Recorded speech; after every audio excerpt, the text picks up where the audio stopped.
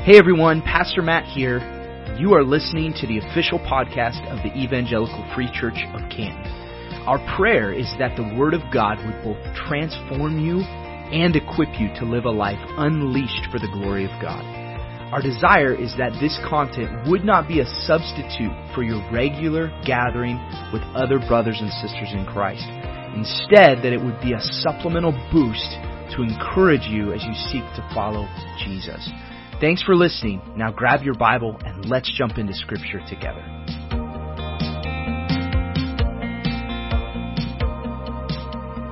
Take your Bibles and turn to, well, we're going to be in two places, but to start, I want you to turn to Matthew 28.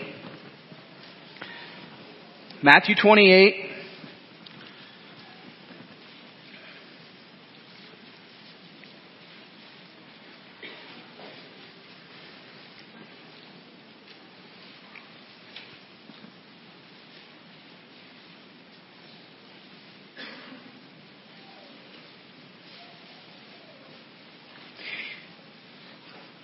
And at the very end of Matthew 28, verses 18 through 20, we have a passage of Scripture that to those who have spent even a fragment of time in the church, we've probably heard this passage read. Verses 18 through 20, it says, "And Jesus came and said to them being his disciples, 'All authority in heaven and on earth has been given to me. Go, therefore, and make disciples of all nations, baptizing them in the name of the Father and of the Son and of the Holy Spirit, teaching them to observe all that I have commanded you. And behold, I am with you always to the end of the age.'" Over the last few weeks, we have looked at how Jesus gave his followers a disciple-making way of life. We've looked at the reality that we can be really distracted by a lot of good things, and in the process of that, miss what is best. We've looked at the reality in Deuteronomy chapter 6 that loving God must motivate everything else we do. And as we continue over the next several weeks on this journey of seeking to understand as the church, what is it that motivates, but also practically, what does it look like for us to be a people on mission, not just to gather and receive or consume, but to go, and not just go, but rather as we are going to proclaim this hope that we profess together. The same hope that we professed as we took communion, the same hope that we celebrate as we hear stories about how God is working around the world and in our homes. The same hope that we easily can say, I recognize, I believe this, and yet somehow still struggle to know what it looks like to share that with those in the circles that we dwell.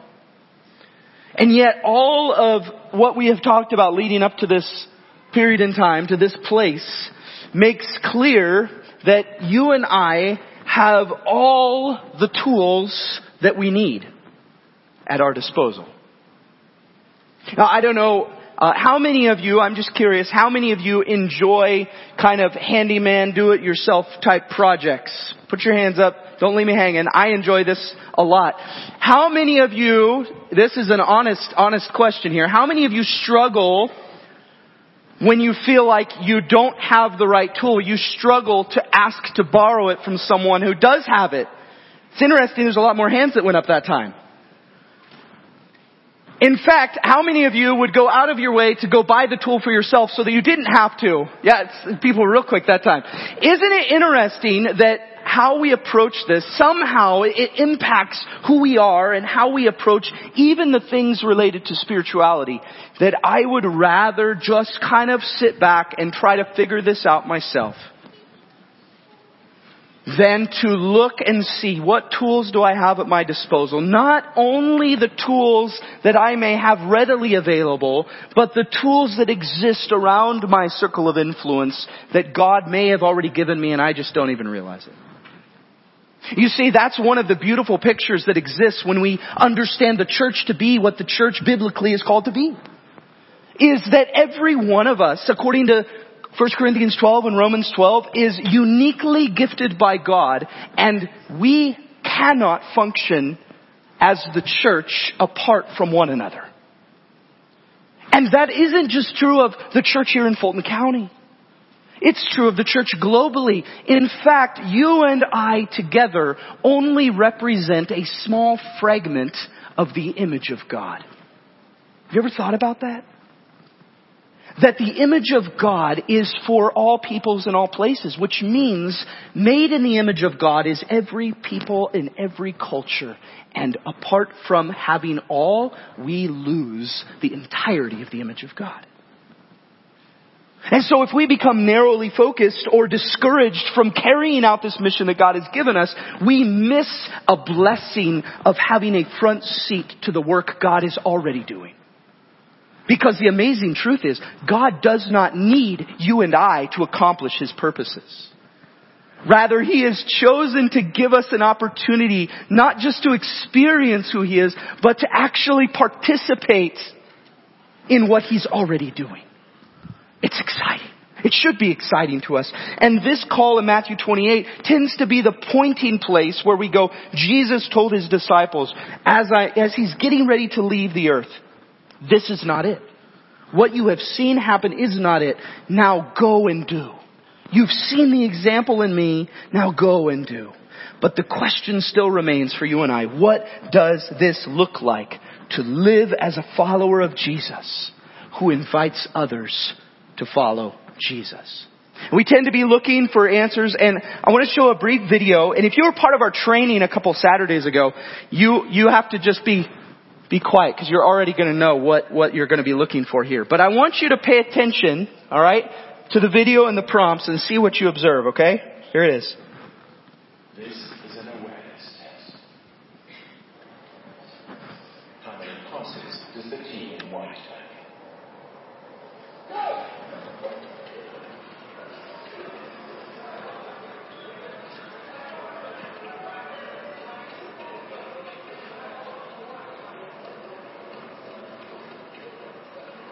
How many? The answer is 13. But did you see the moonwalking there?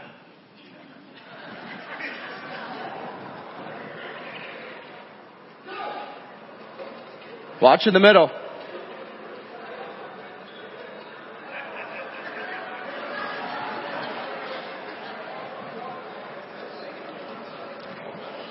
So this is actually a commercial for watching for motorcycles. But isn't it interesting that sometimes the answer to your question is hidden in plain sight? It's right in front of you. You're just too distracted to actually see it. And see, sometimes, and I would argue oftentimes, in the midst of this culture today, we are so busy with a whole host of things that we miss the opportunities that exist right in front of us to live out this very command to go and make disciples. And oftentimes, if you were to ask someone, what does it look like to be a follower of Jesus who invites other people to follow Jesus? Here's some answers that might come about. Well, invite people to church. Become a pastor or a missionary. Be a radical gospel sharing evangelist. You know, somebody who stands on the corner and preaches the gospel. All of these things can be good things. And yet, what if we are already in potential disciple making relationships without even knowing it? What if it's already right in front of us? We're just too distracted to see it. What if what we are called to as the church is right in front of us and we are just too blinded by other things to pay attention? This sets the tone for what the next really 6 weeks are going to look like for us, okay? Because my desire is for you to be able to recognize it's not complicated. Turn to your neighbor and say, it's not complicated. How many of you, even though you can say it's not complicated, still go, it feels kind of hard? We do, right? We do. We recognize and we go, this seems difficult. And most of the time what I encounter is there's people who go, I kind of like just coming to church. And Matt, I kind of like, can we just pay you to do the rest? And I go, not unless you want a very, very, very small fragment of what church is called to be. Because I'm one person, called and placed on the same mission as every single one of you. The question is, what does it look like for us to follow Jesus and invite other people to follow Jesus with us? Everyone say with us. That's an important key. With us together. So I want you to write this down. Some of you are going, oh no. Math. This won't be a complicated one. And we're over the next 6 weeks going to look at just a biblical formula for disciple making. This is not some new out there thing. It's just a visual for you to answer the question, what does it look like for me to follow Jesus and invite others to follow Jesus with me? And in that first slot, I want you to write these 2 words. Okay? TW. And we're going to unpack what that is exactly. One of the things I love to do sometimes if I'm sitting in a smaller group is ask them, okay, based in our spiritual repertoire, what do you think TW stands for? And a lot of times you get responses like the word or the way, alright? If you've been through any of the disciple making trainings, you already know the answer to this. But I love getting responses like that. And it's kind of like if you are not up to date on the modern day text lingo and you send an acronym that you really don't know what it means, don't do that. It could be dangerous. Okay? There's actually a story of a lady who thought that LOL meant lots of love. And you can imagine the circumstances she would put herself in by ending text messages meant for certain things, putting LOL and not being a funny moment. Okay? But in this, TW, when we think of this, stands for time with. Everyone say time with. I want you to turn to Proverbs 27. And this is going to be at the heart of what we look at today. We're just going to look at one verse in Proverbs 27. This is another verse that many people within the Christian circle could quote to you. And yet we don't often pause to consider the implications of what this is saying. Now, in the book of Proverbs, you go ahead and turn to 27. But to understand what's behind Proverbs as a whole, we always can go back to the beginning of these writings to understand what is the context. And I'm just going to read in chapter 1, verses 1 through 7. It gives this context of which we're going to see Proverbs 27 in the midst of. It says, the Proverbs of Solomon, son of David, king of Israel. To know wisdom and instruction, to understand words of insight, to receive instruction in wise dealing, in righteousness, justice, and equity, to give prudence to the simple, knowledge and discretion to the youth. Let the wise hear and increase in learning, and the one who understands obtain guidance. To understand a proverb and a saying, the words of the wise and their riddles. The fear of the Lord is the beginning of knowledge. Fools despise wisdom and instruction. So the whole purpose behind Proverbs is that people, really Solomon's writing this, that it might equip and help people understand a wisdom that is from God and not merely of the earth. And so when we get to Proverbs 27 and verse 17, it says, iron sharpens iron. Can you finish it? As iron sharpens iron, so one man sharpens another. Or iron sharpens iron and one man sharpens another. Now, when we read this right off the cuff, you get this image in your head. This image of how you would sharpen a blade. And you could just picture it.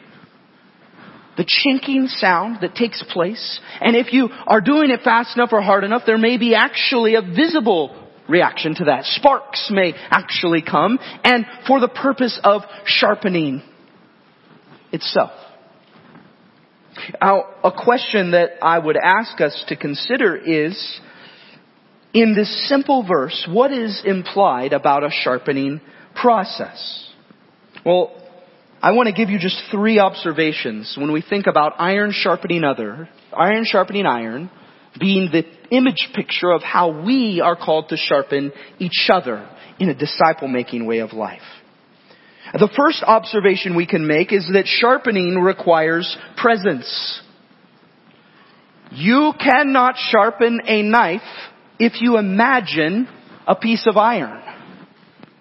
You're just going to look really weird, right? It requires that there be presence together. In the same way that you and I can be really prone to believe that our social, digital interactions with one another suffice. And yet it doesn't take long for us to realize that there is something different about being present together. Even in the modern day of technological advances, it is a wonderful thing that we can get on a video screen and talk to people all over the world. And yet, it's just different when we're present together, isn't it? We experienced this for 5 years as we lived in Oregon State while all of our family is back here in Central Illinois. And Christmas mornings via a video screen is not the same. Why? Because presence matters. The same is true when you and I stop and consider, how do I live as a follower of Jesus who invites other people to follow Jesus with me? Well, it starts by realizing I cannot make disciples if I am not present with other people.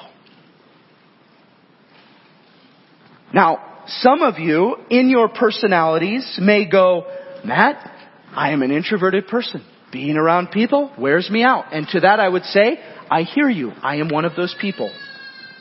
And yet, it does not change the fact that to carry out the mission God has given us in Christ, we are called, as we are going to invite people into those spaces with us, and be present together.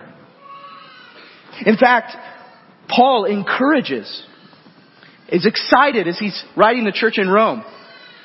He says, I long to see you that I may impart to you some spiritual gift to strengthen you. That is, that we may be mutually encouraged by each other's faith, both yours and mine. Another translation of this says, when we come together, I want to encourage you in your faith, but I also want to be encouraged by yours. How do we do that? How do we approach this way of life, sharpening one another? We're present with one another. We're present through the ups and the downs. We're present through the good and the bad. It's why I say that marriage has the opportunity to be one of the most visible representations of the gospel on earth. Because a biblically healthy marriage is when 2 people commit to giving all of themselves to the other person unconditionally.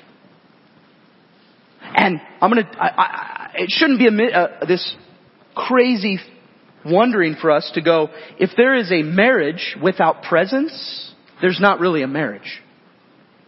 If I say I'm married, but I'm never home, I'm not really married, am I? And so in the scope of thinking about this, I want you to pause and consider where you are present with other people. Because that's a place, whether you realize it or not, that's hiding in plain sight where you are sharpening something. What is it? The second observation we can make in this in this wisdom statement, iron sharpens iron and one man sharpens another, is that sharpening requires friction or energy. If I am a person who is trying to sharpen something and I have the presence of 2 things, but I don't actually connect to them together, what am I doing? Nothing, right? Now, to illustrate this further, and this idea of time width, there's a Greek word that describes this, and it's the word diatribo. Everyone say diatribo. Okay? And to diatribo in Scripture is to rub through. It's to rub through, or translated time with. It's both.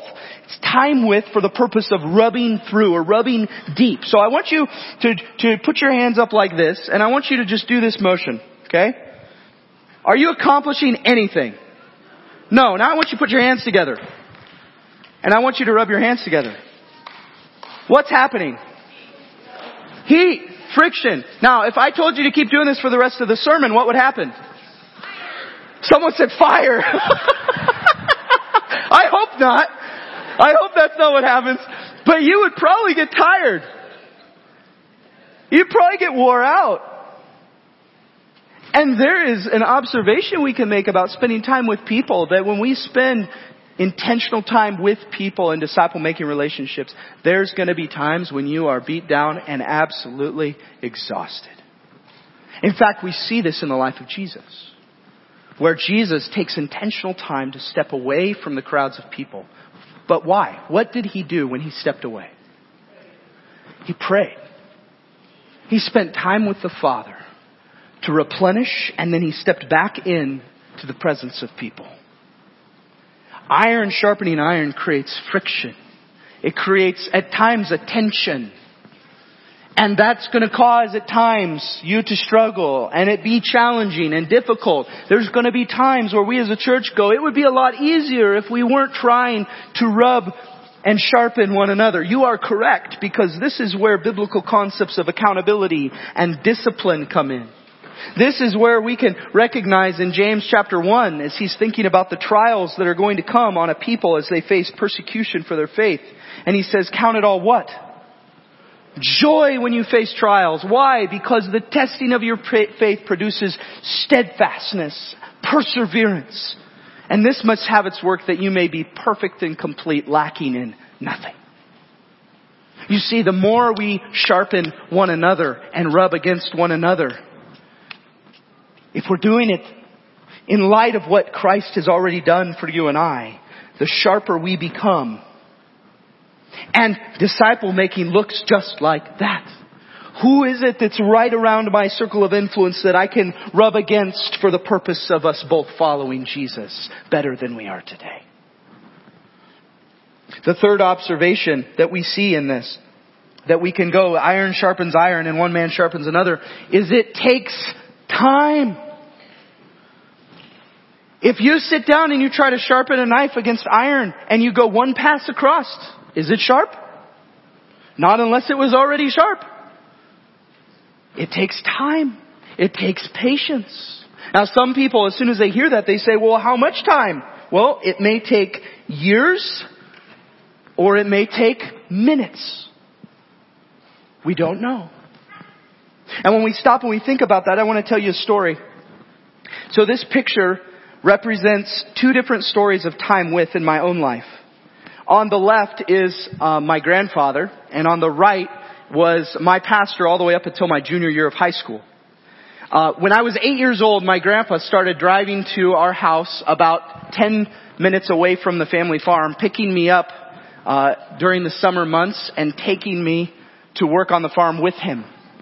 And taught me how to build fence, taught me how to operate equipment, really was this type of time with. If you know me at all, you know that come spring or fall, if you want to meet with me, I'm going to invite you out to the field to ride in the tractor with me. Because that's where, that's just a happy place for me. I love the chance to get to do that.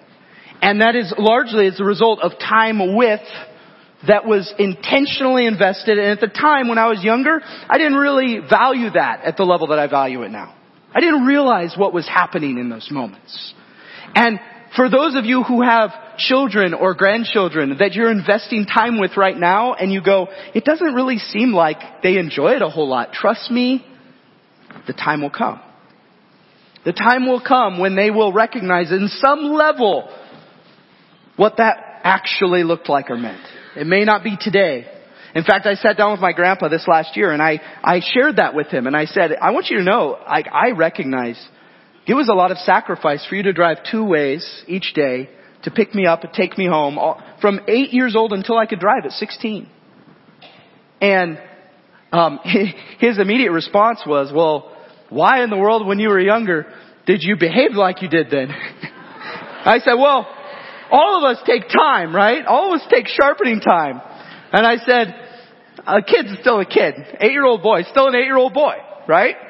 And that's true. But the time with produced different results. Now, my pastor on the right, Al Summers, he pastored at Checkro Community Church over by Avon. And Al was very intentional to take time with me, again as a young man. And specifically in my late elementary school, junior high years, I remember really two specific circumstances. The first was I had a BB gun that wasn't sealing and it was just having issues. And Al said, why don't you bring the BB gun over? We'll go to Casey's in Bushnell and we'll get a burger and a soda. That was his thing. And we'll come back to my house and we'll just take it apart and see if we can fix it. And I'm going to tell you, we never fixed the BB gun. But the conversation that happened in between that was life-changing. That carried over to the second instance I remember was actually a probably 10 to 15 minute conversation in Pastor Al's office where I was struggling with a lot of anger. And his response to me was, you can choose how you respond to this anger, and it's going to determine who you become. You can either respond to the anger with more anger, and you're just going to be angry. Or you can respond to that anger understanding what God in Christ has done for you, and it's going to change your life. Now, here's why I bring that up. That 10 to 15 minute conversation was probably the first memorable moment in my mind that shifted me from the course I was on to the ministry that I'm doing today. A 10 to 15 minute conversation that was intentional time with. I don't know about you, but how many of us on a daily basis waste 10 to 15 minutes? We're like, 10 to 15 minutes, more like a few hours, right? I want you to stop and think about this. And God works in significantly broader ways. Obviously, it wasn't just this 10 to 15 minute conversation that transformed my life. God has worked throughout the last 20 plus years since that conversation to transform and continue to mold and sharpen and put other people in my path to do that very thing. But here's what I want you to understand. It doesn't take as much as you think it does. Al passed away of cancer when I was a junior in high school. He, to this day, never got to see the fruit of that conversation. But I'm going to tell you, it's still producing. Don't undermine the conversations you will have this week that could produce generational, transformational fruit for decades to come. You stop and you think about that, and I want you in application to think about this question. Where are the people? And I want you could draw this little illustration and think about this. Where in my life already do I have people in these 4 areas? And a better question may be for you to reflect on this week to ask the question, in my life where I live, work, play, and church, who is God calling me to pull closer? Who is the Lord laid on my heart that I can pull close for time with them? If you're a parent, you by default have younger people in your home that God has given you the responsibility to do this with. If you are married, you automatically have a built-in disciple-making partner. How cool is that? If you are a grandparent, you automatically have a responsibility to live and speak Jesus into the lives of your grandchildren, not just feed them candy. That's good too, but there's something more valuable, right? Where I work, who are the people I'm spending time with every day?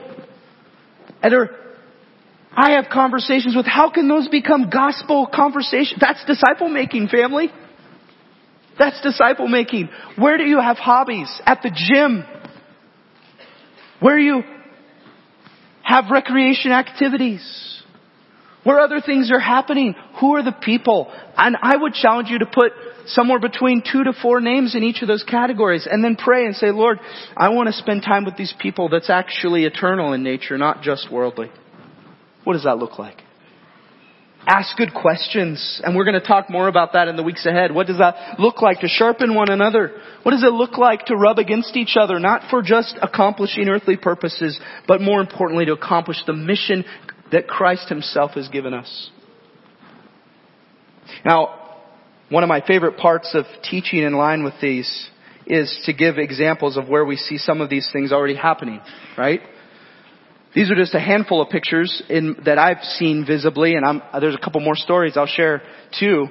Our flower ministry, it takes place here at the church during the summer months. I don't know that most of you realize the amount of authentic disciple-making ministry that's happening in those times. As you have a diverse range of people who are helping do that, and in the midst of that, there's opportunity for conversations about real life and what's happening. And so we can look at the program and we can go, oh, look at the flower ministry and the people that are blessed through that. Yes, amen, but that's not the end of the story, is it?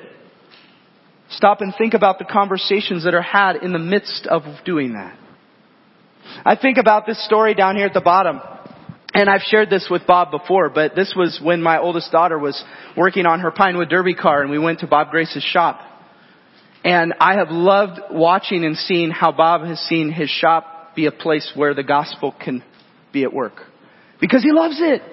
He loves having people there and working alongside of them. It's something he's already doing. And so now the question becomes, how can I do what I'm already love doing and make it about Jesus?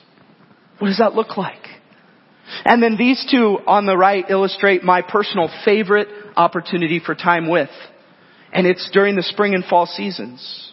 And there's multiple aspects of this story. On the bottom right, you can see one of the, Kingsley came and rode with me, I think, for most of the day as we were picking corn. He'd never been in a piece of equipment like that before. And I learned more about his life, his struggles, his challenges, and we encouraged one another in Christ during those hours. But then up above that, that's my son Braden and my cousin Nathan. And the really cool story there is Nathan and Braden are exactly the same age apart as me and Nathan.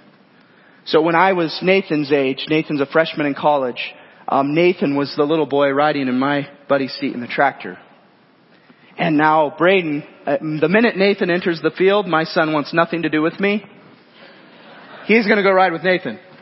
And the cool aspect of that is, even just this last week, my cousin Nathan called me to share with me some updates in his life, and we prayed together, and there's ministry there. And I see the same being poured into my son. It's multiple generations of opportunity.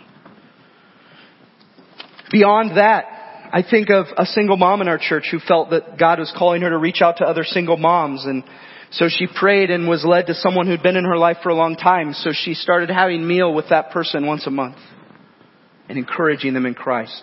I think of a group of guys in our church family who like board games and saw an opportunity to try and get together once a month just to play board games and invite people who they work with into those spaces that they might be exposed to a different way of living.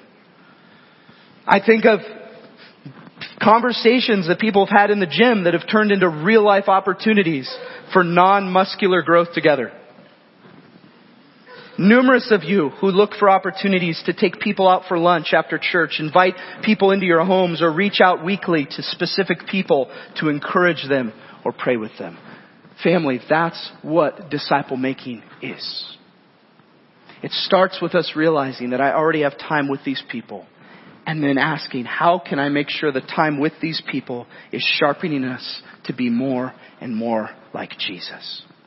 So this is really practical in nature. And at the end of the day, I want you to recognize when you hear this verse, Proverbs 27:17, as iron sharpens iron, one man sharpens another, to say, man, I'm going to be present with people.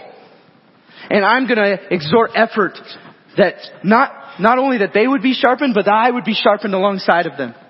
And I'm going to invest the time, whether it's years or minutes, to declare that there is hope in Jesus. There's something different about life in Christ from anything else that I've experienced in this world. And I want you to know about it. So come with me and let's follow Jesus together and encounter something that's far more hopeful, far more giving of peace, and is secure because it has nothing to do with what we've done and everything to do with what God in Christ has already accomplished. Amen? The worship team's going to come and we're just going to sing the chorus of that song we sang earlier, Jesus, Son of God. But as we do so, we've been saying this every week as a way to refocus our attentions and fix our eyes where they should be. So I'm going to ask you to stand with me. And we're going to say this together. And my prayer is that you would work at memorizing this. And tack on to it Proverbs 27:17. Every one of us should be able to have that passage memorized today. As iron sharpens iron, so one man sharpens another. That we would carry that into this week and live it out practically. Let's say this together as we prepare to go from here, family. Heavenly Father, thank you for giving me a disciple-making way of life in Christ Jesus. As I go through every part of this day, help me to love you and love the people who cross my path, starting with my family. Don't let me miss the adventures you are sending my way to live and speak the good news about Jesus today. Draw my heart to you and to specific people you want me to pull close for Jesus-like disciple-making friendships. By your word and spirit, transform me into a follower of Jesus who loves you, loves people, and makes disciples who make more disciples ad infinitum. In Jesus' name.